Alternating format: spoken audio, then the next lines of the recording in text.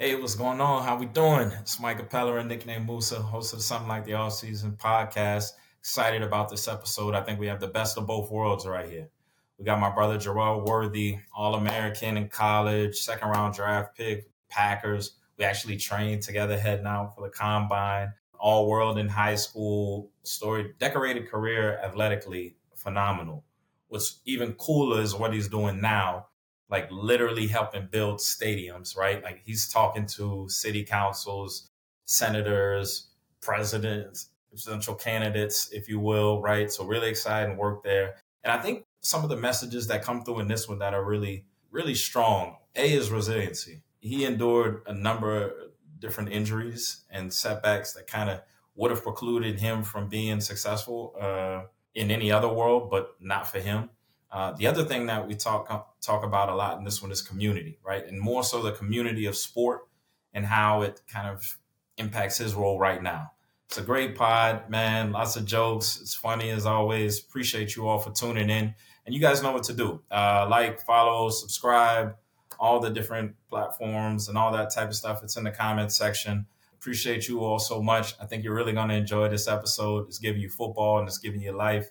Have a good week. God bless.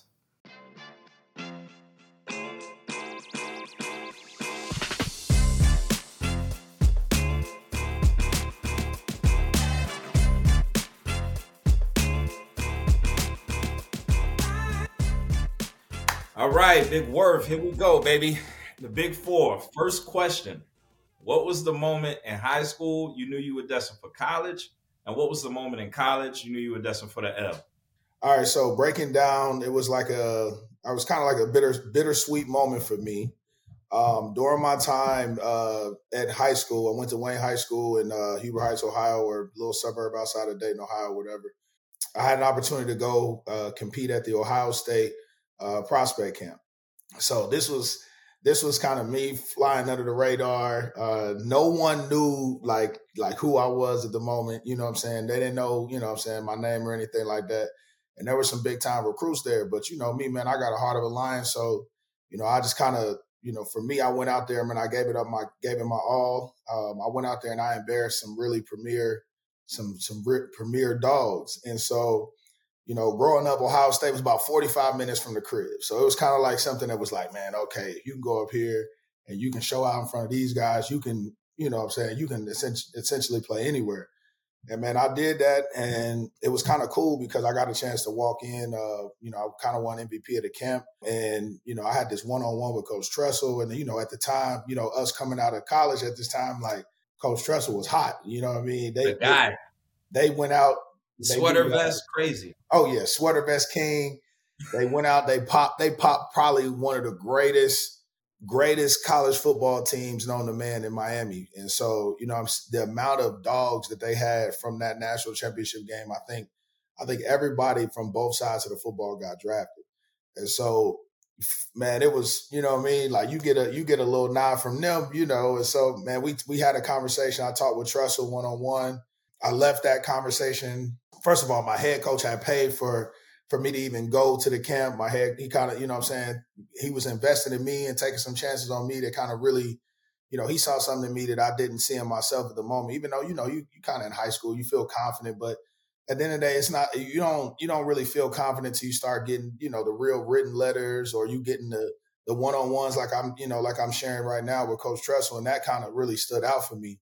And so when I got a chance to go back to school, you couldn't tell me nothing, dude. I'm up early. I'm at the 5 a.m. Look, I'm trying to get an extra lift in. I said, and that was the thing, man. You had the Buckeyes, hometown heroes. You know, everybody wanted to go there. I mean, everybody wanted to bleed the scarlet and gray at that point. And so really that kind of fueled my confidence, bro, from, you know, that junior, senior year on, because, you know, at the end of the day, you know, obviously the story ends up, I didn't necessarily end up going to Ohio State. You know, they kind of went in another direction. You know, Glenville was really hot at the moment. And Ted Ginn, right? That's all those guys? Ted Ginn Sr.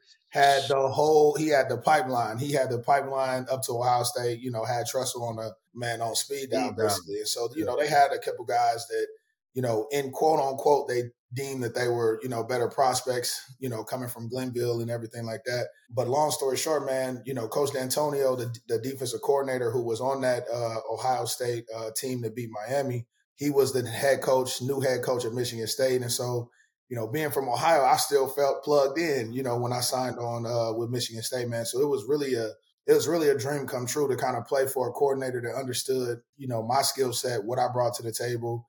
He compared me to a few of the guys that were, making plays back then. And so for me, it really hit home, and it was something that kind of felt special for me. And so, man, that whole offseason, like I told you, man, I was up early. My uncle, you remember Uncle Chuck, man, he was on me. Uncle Chuck was on me. So, I mean, for the most part, bro, he had me out, early mornings, late nights, but it just became a part of the process, man. And that's kind of what stood to me. And once I got that first few letters, the written letters, obviously there was ones that got typed up. Everybody got the ones that, came through the automatic sender and everything like that. But you get that coach to take the time out, put that little, I would say that little autograph on it and everything like that. You really knew you was in there. So, that kind of I would say really stood out for me. And then when I got a chance to get to college, I set out that first year, man, because I was coming off an ACL injury my senior year, and that's something that kind of really set me back. Because what was so funny is I ended up playing in the All-Star game, the Big 33, but I was like 7 months removed from an ACL surgery my senior year in January, and I ended up playing in an All-Star game in July. It was, bro. First of all, obviously, given the times we were in. It was the Big 33. It was one of the most prestigious high school games, Ohio versus Pennsylvania. That year, Terrell Pryor was scheduled to compete in it. So for me, my whole mindset is, look, I gotta, you feel what I mean? I'm trying to show out and make plays, and it was dope for us, man. But we ended up winning the game, and it was cool. But for us, I would say I think it really set me back a little bit, just a couple months, because I went out there and I could play, I can compete. In the best of the best in the high school level. But once I stepped on campus that freshman year, and I'm going up against, 3-4 year letterman guys that were all Big Ten at one point, yeah. So I never redshirt that freshman year, bro. I had to get that knee right, bro. And I mean, and thank God I did, man, because, that next year I ended up making freshman All-American. It was something that was really, really dope for us. And I would say that first year humbled me a lot. Because I went through an ineligible period just due to the simple fact of some transcripts. So coming out of high school, my freshman year, I went down to a Catholic high school, and it was downtown Dayton, Ohio, Chaminade Julienne. They actually had some big time recruits. They really were just all about, football, basketball. It was one of the cream of the crop. So we went down there. That first year didn't necessarily work out for us, and I ended up transferring out my sophomore year to Wayne High School, the one I ended up graduating from.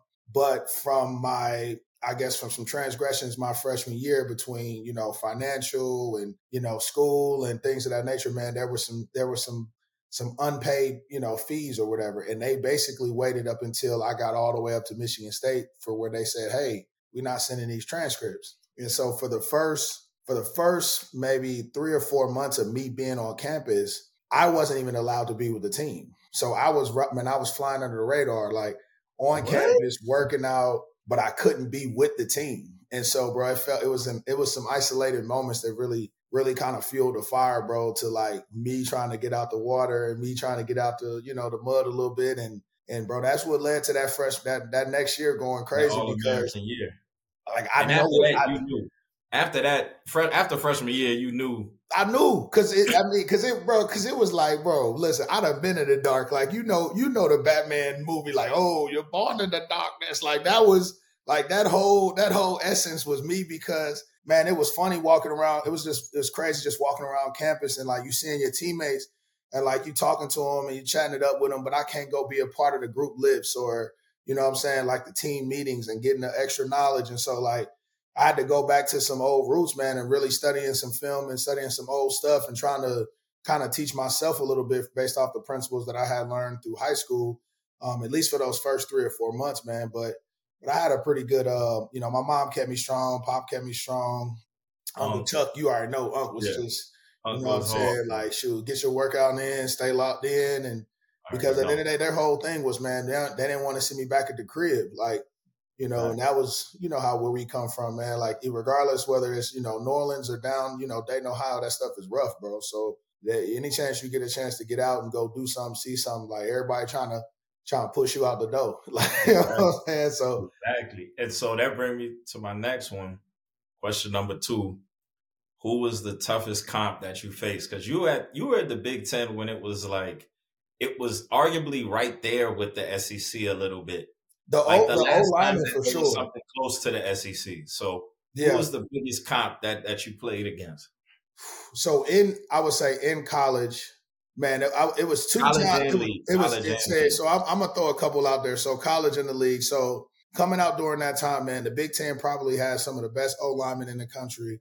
Wisconsin's whole O line, I think, when they got Russell Wilson, I think they became like, it was like, bro, it was so funny, like taking like a creative player on Madden and kind of just putting him with the best O line because, you know, Russell was so efficient coming over from NC State that last year, man. And we ended up playing them boys twice that year. And the first time we beat them in a Hail Mary at Michigan State, it was crazy. That was the Hail Mary pass where Kurt threw that thing up and, you know, my boy Keith Nickel came down with it. And it just was a crazy, a crazy ordeal, man. That was a wild time for us.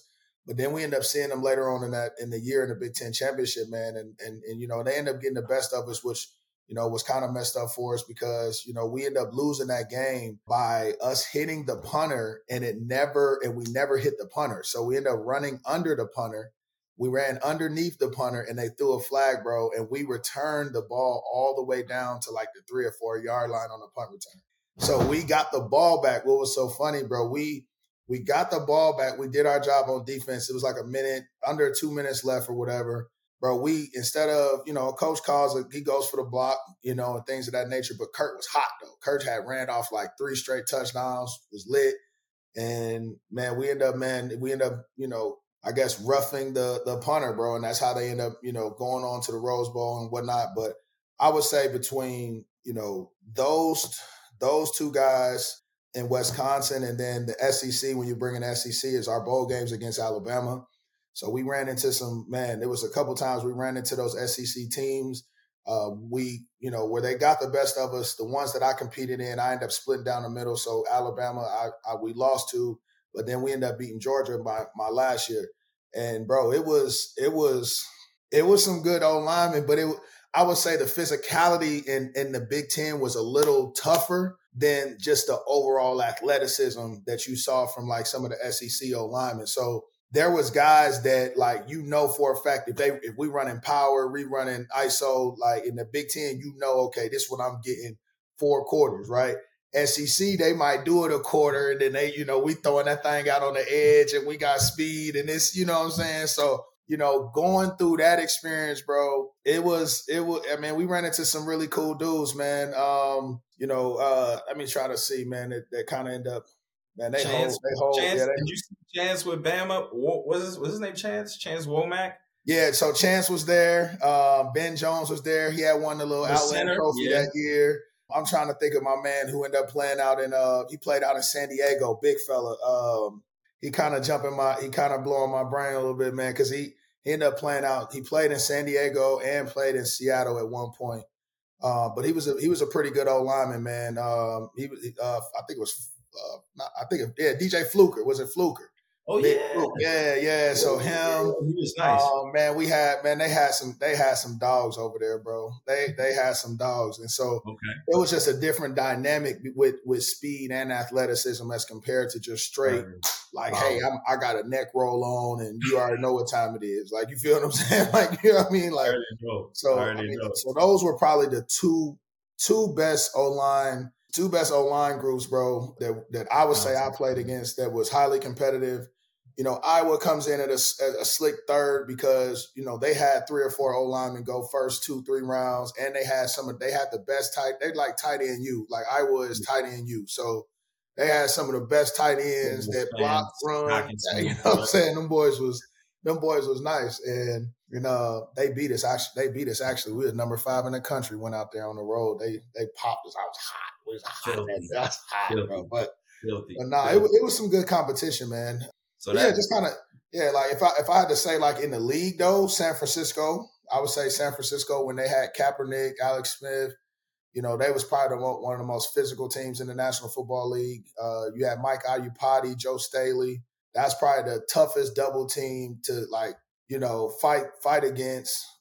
Frank Gore, Vernon Davis, my rookie, bro. This is my rookie year. First of all, Crabtree. Crabtree. Look, and this was so funny, bro. This was our rookie year, pal. So we go in there, man, and This when Cap came in. This when Cap just, bro. This when Cap became Cap, bro. So because we played them in week one, They had Alex Smith, right?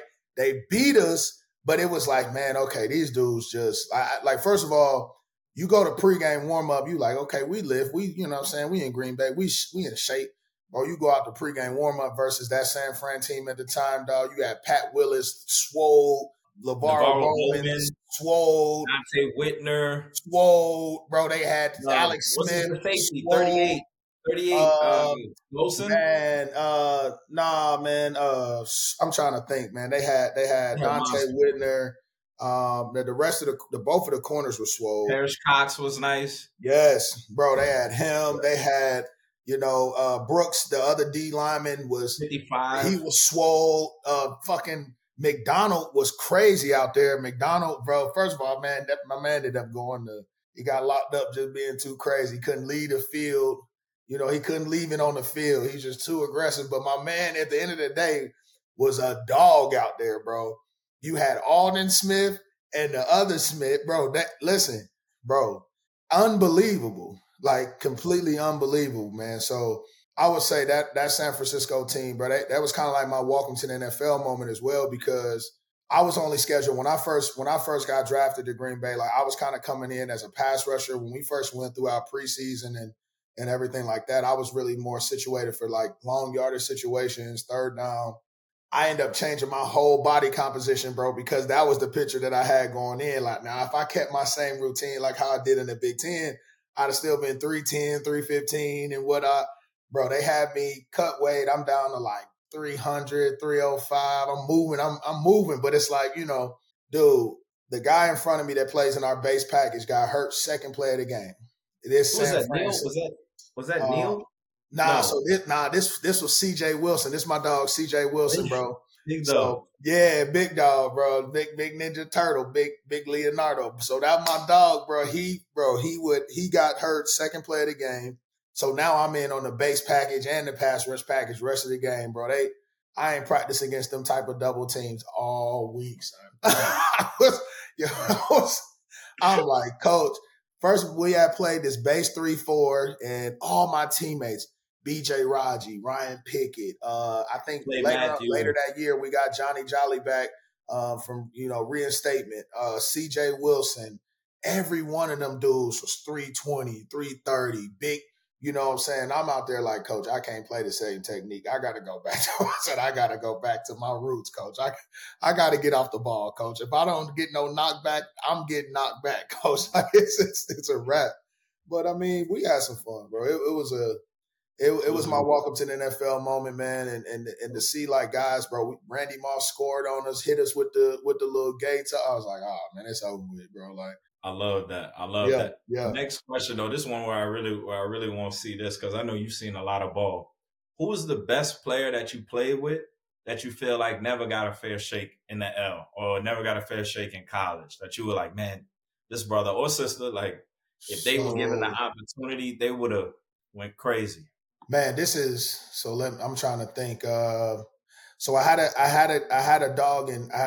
He ended up making it to the NFL, but I just know for what the game ended up transitioning to, he was just a little bit ahead of his time. And so my dog, Keyshawn Martin, played slot receiver for us at Michigan State, but could do it all, though. Like, when you turn on his high school tape, he came out of Inkster, Michigan. Man, he was like Mike Vick. His highlight tape was insane, bro. Like, coming out of high school, like, he was running all over the place. I'm talking about 92 yards, bop, bop, bop, scrambling, drop back 30 yards. He came up to Michigan State and like he balled, But just for what our style was, we're really more of a, we're running the ball 65% of the time. Even with Kirk Cousins, we play action pass and things of that nature. And so like he ended up getting an opportunity, but I just feel like even with the stack, receiver room we had in there, because Blair White made it to the league, BJ Cunningham, BJ, I Martindale. seen BJ. Yeah, so like all of those guys end up making it to the league. But if we could have found a way to feature this lightning in the bottle a little bit more, it would have been like he would have probably ended up going up like third round, higher like that, because I just felt, with the ball in his hands, Buddy had moves, and it was crazy because he didn't talk. Like Keyshawn didn't, bro.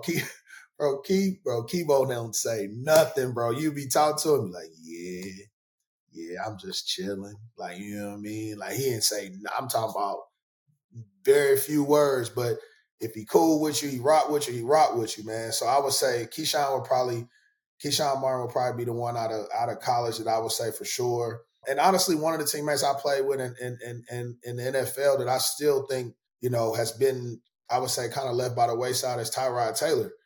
And that's just me because, man, I seen what, when I signed with Buffalo, we had Shady McCoy, Sammy.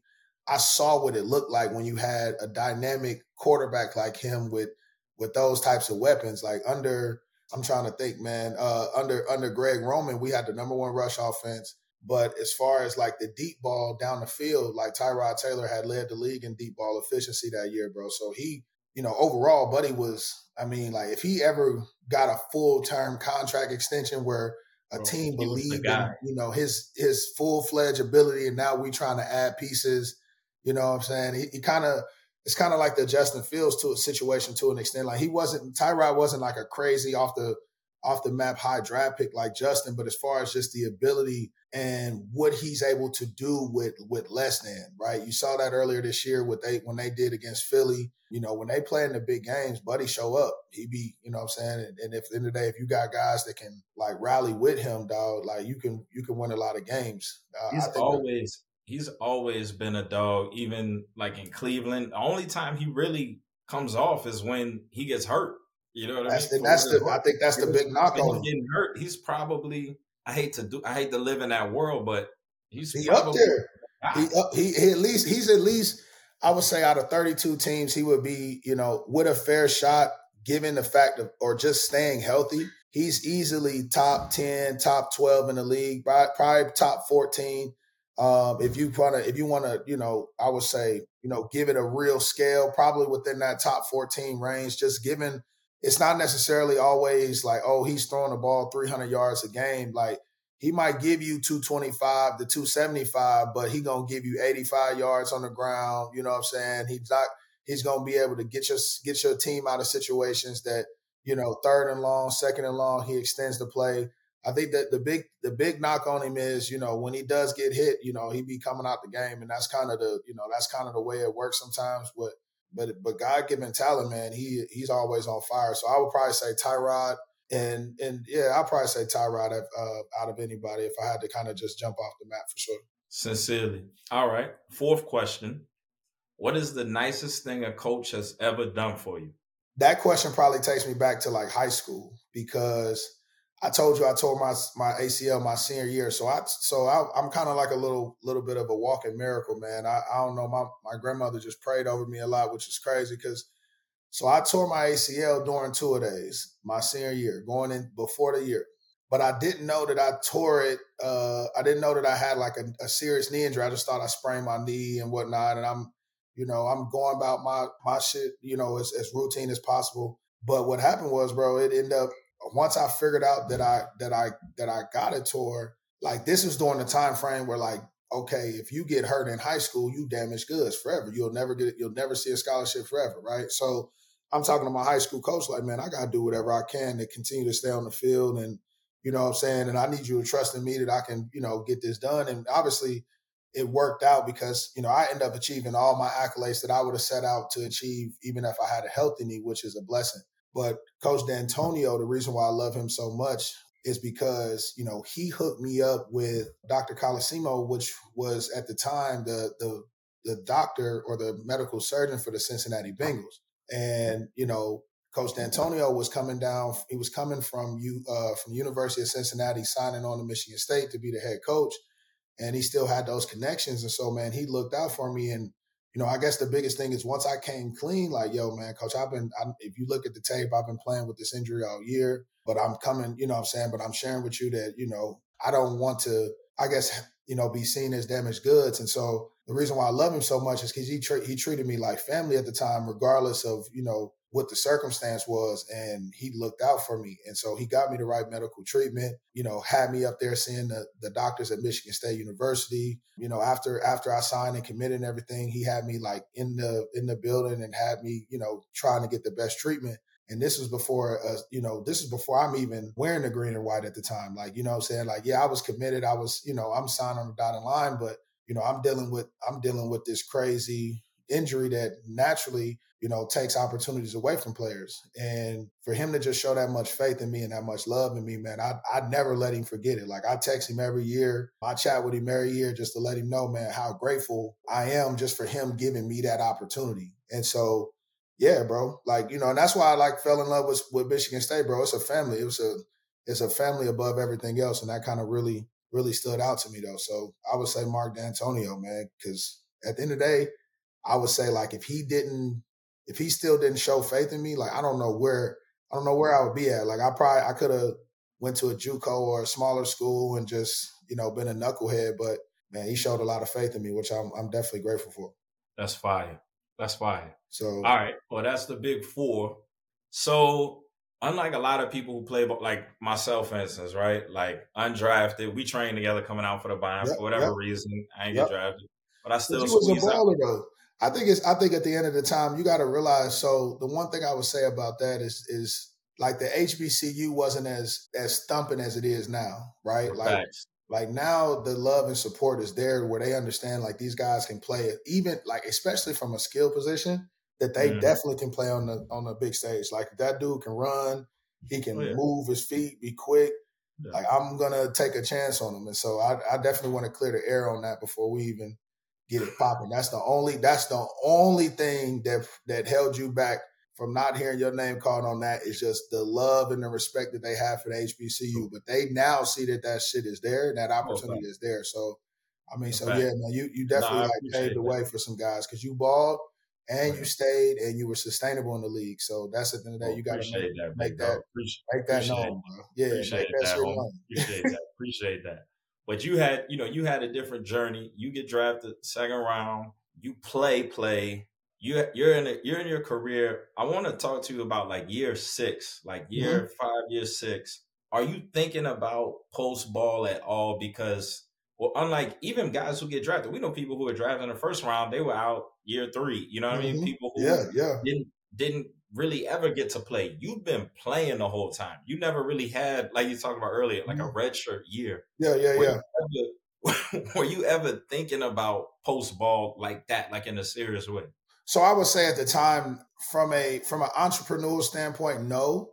I would say from a foundational standpoint, yeah, because I ended up going back to school and kind of finishing things up. So I ended up entering the draft as a junior. Mom and dad was kind of going through some things. My dad had a stroke during my time in college, and Mom Dukes was just Mom Dukes is Mom Dukes. So she was trapping and doing her thing, and I'm trying to make sure that everybody was kept right. But I think during that 5th and 6th year, man, I had went through a series of injuries in the NFL that was kind of gruesome for me. I tore my ACL again my rookie year, which was a little tough. But it was the other one, right? Yeah, it was the other one. So it was the left leg, bro. 2 minutes left in the game, week 17, on the road. And basically we had the game won, regardless whether we win or not. We were in the playoffs next week, but we were trying to win to where we didn't have to play the Vikings back again the next week, which we ended up losing the game. We ended up playing them boys right back the next week. But it was that injury. It was the herniated back that I had to have surgery on. One of my worst concussions that I ever experienced in Buffalo. I was unconscious for like 10 seconds after it's like a friendly fire trying to go tackle the quarterback. He goes to slide, we got to jump over the top. So I'm jumping over the top. My safety come in.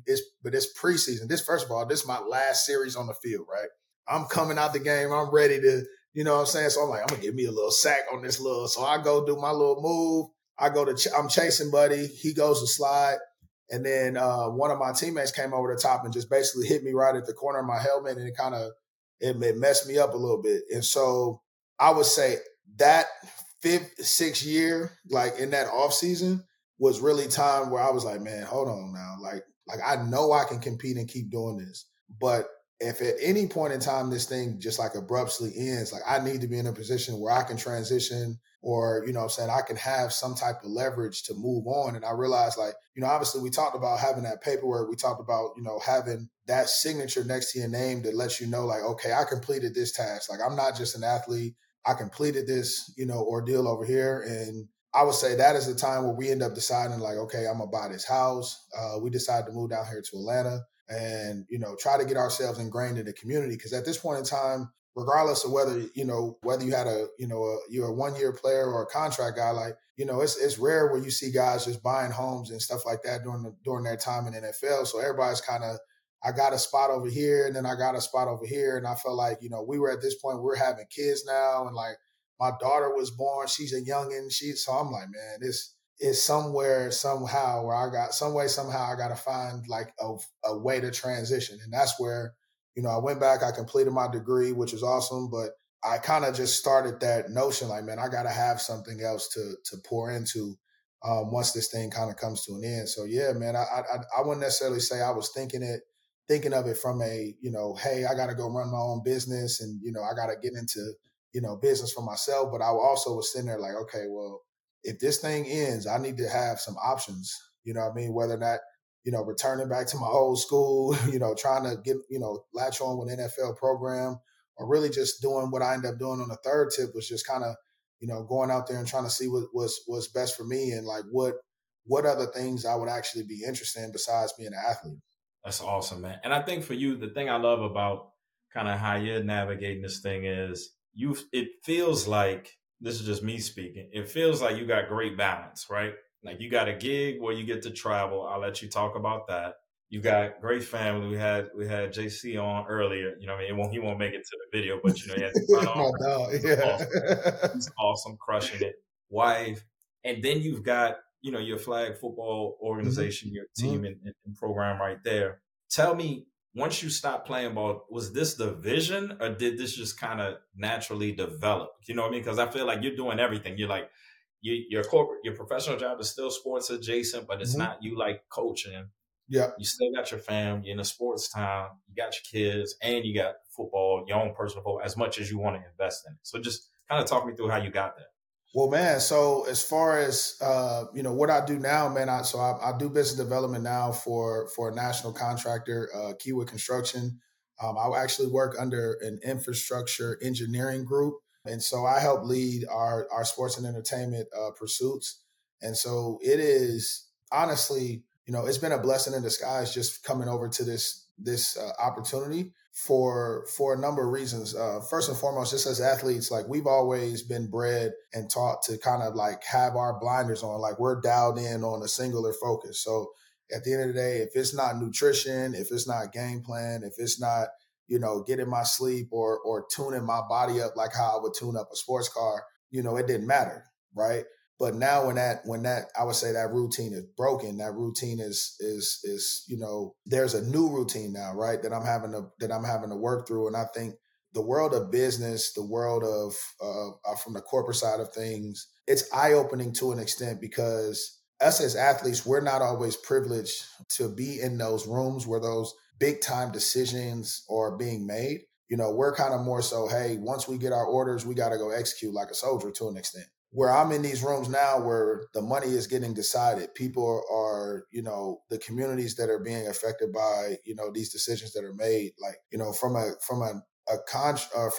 construction standpoint, like it is very eye-opening because there's some amazing projects in which, you know, I have an opportunity to be a part of, I have an opportunity to help support, but it's really the outstanding process that it takes to get a shovel in the ground. And so meeting with the people in the community, understanding, you know, why they want this project, why they don't want this project, where they allocate the money, like how that money gets allocated, and where it comes from, and somebody is going to be a little less than, somebody's going to be a little more than, you feel me? And so just kind of going through that process is very eye-opening, man, to realize that we've been entertainment for so long, right? Like we've been on the biggest stage where where people are always kind of under we're always under a microscope. People are looking to us to be, something that naturally our job doesn't necessarily call us to be. Like they cause us to be the best athlete, but we get thrusted into being this role model, or this leader, or this decision maker. And so that same image gets transitioned over to corporate.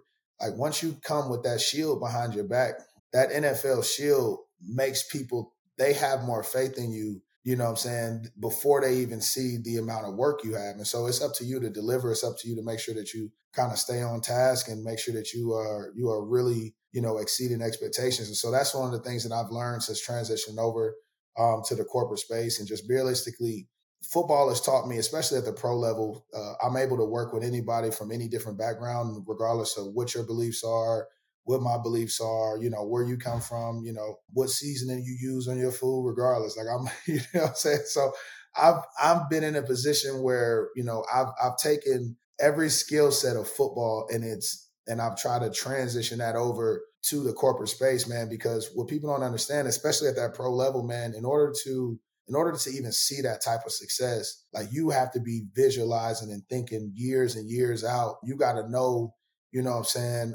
what you're capable of, and really what you're willing to do to accomplish that. And it's no different on the business side. In the corporate world, man, I think, if you have that vision for yourself and you stay consistent, you can win a lot.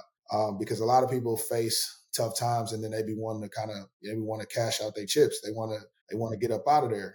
And, and that's not necessarily me. And so, when I went through the NFL transition program, I came aboard the company that I work for now in Kiewit.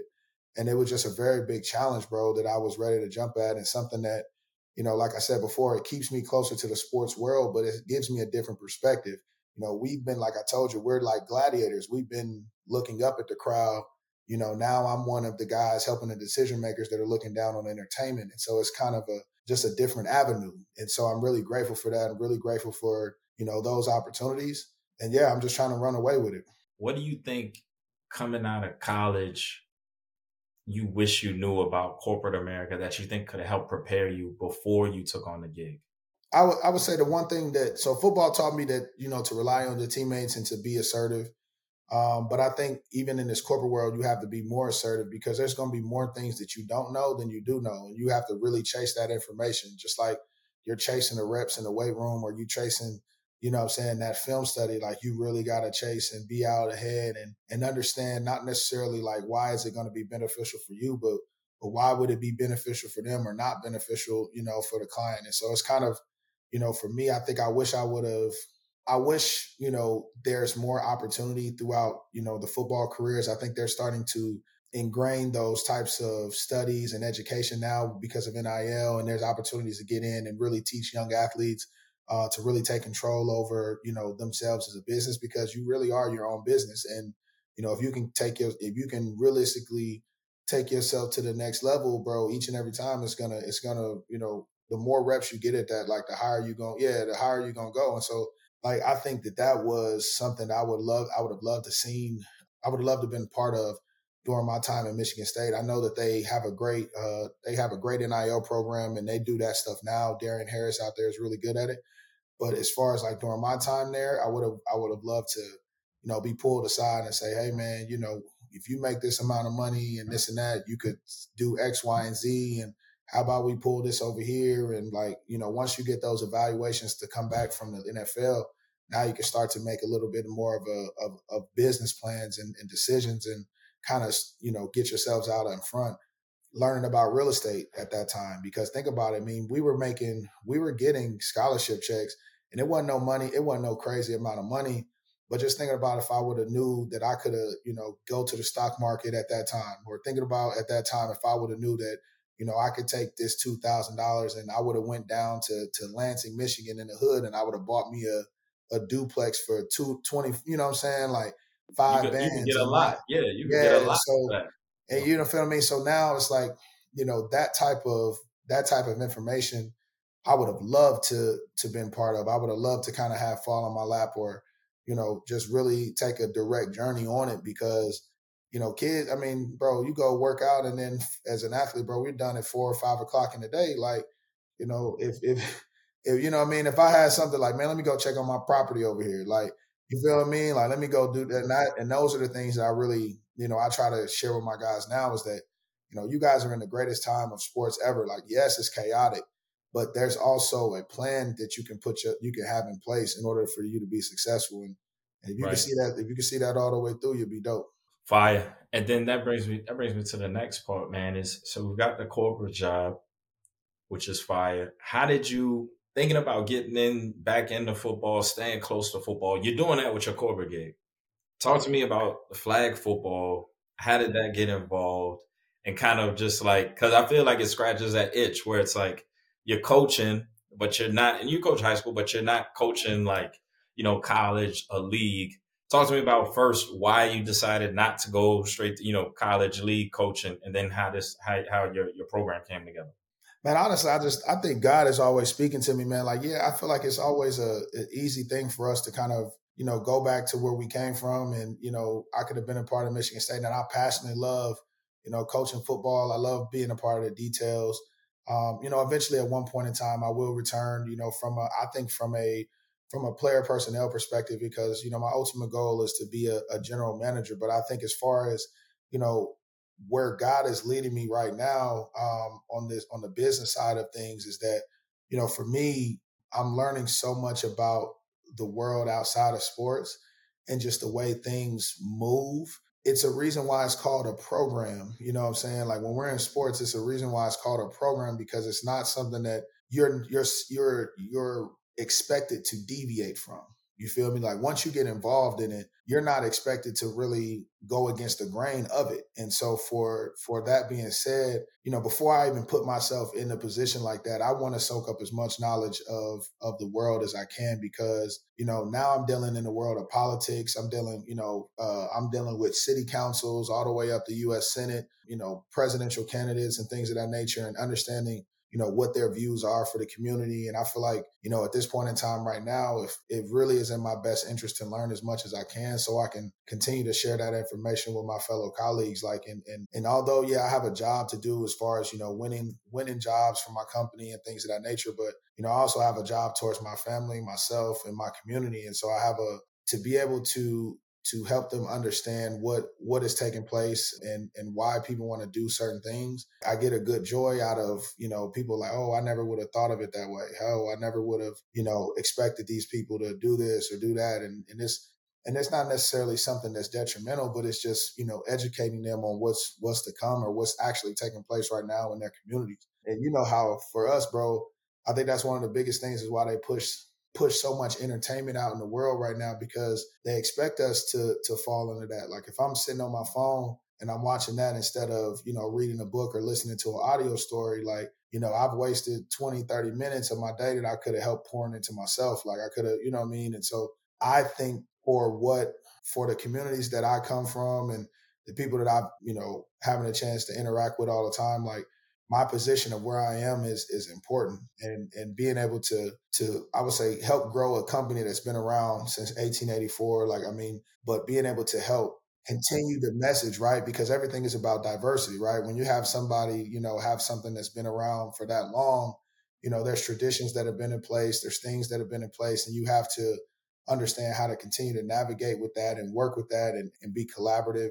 and show love. Because, at the end of the day, there's a lot of people within my company and my group that are actually really, really good people. And I find out a lot of interesting things about life, and ways that I can kind of help better myself and help better my community. And so for me personally, yeah, I mean, it's trying to soak up as much as I can, because I know, like, I can go teach a guy how to pass rush and how to attack, via the neck. And, I could teach this guy how to dip around the corner and, run full speed. And, I can motivate a player for that. But it's like, once that job is done, man, can I help teach him on his taxes? Can I help teach him how to, you feel what I mean? Like, what you're voting on when you go down to the county office, things like, you feel what I mean? And so that's kind of, where I'm at now is like, dude, like it's a whole hidden gem of ways that we can make money. And you've already been around it, man. Like, we were down in Austin and you see the You growth. know, Like you see the you growth, know, like in the way that everybody navigates and moves, man. And the reason why we get caught up so much is so much entertainment to slow us down.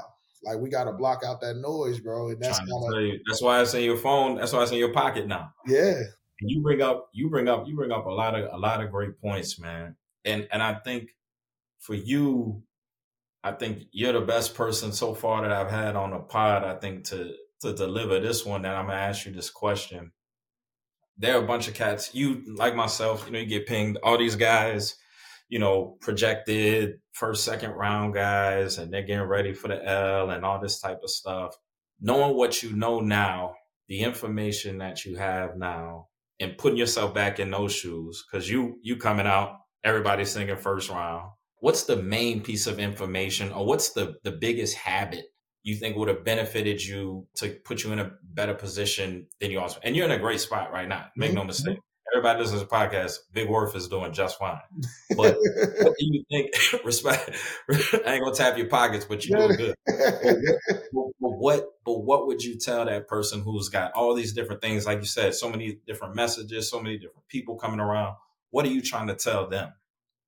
I would just say be patient. You know what I mean? Because at the end of the day, like be patient and prepared, right? Because the better you prepare, when you have to have the decision, you'll stay calm. You know what I mean? And at the end of the day, like Peyton Manning said, like you only feel like like the world is on fire when you're not prepared. Like when you're prepared, you can make every decision under duress. And so I would say constantly preparing. So understanding yourself, understanding your weaknesses. I think that was the one thing that I tried to even like, we talked with Shafi, man, like back in the day, like I pointed that out during our interview process. Like, hey, I'm gonna highlight some things that I feel like I'm not good at, because I don't want to get in there and just be selling myself as this golden child and not, have no flaws. Like, and I feel like they're at some point they're gonna call you out on that stuff anyway. But I would just say being patient and being prepared. So like having patience doesn't allow you to make an erratic decision, right? It doesn't make you don't go off being emotional and just go and make a choice and trying to put yourself, behind the eight ball. You end up being, set back 10 steps instead of, falling back one step. Like if you're prepared, you could take a loss, but it'll be I'm back a step or two, right? If you're not prepared, that whole step go back, you basically starting over, right? So being prepared, so when I do have to make an aggressive decision, I'm making the most calculated decision, but also have patience to understand that every choice that I do make is not an emotional and quick decision. And so those are the two P's, man. I'll probably put those out there for sure. I try to teach my son that a lot because, he's actually really good. He's athletic, and he's good at sports that I had never attempted. Like, soccer, a little messy out there. When we was 6 or 7, dog, he was scoring.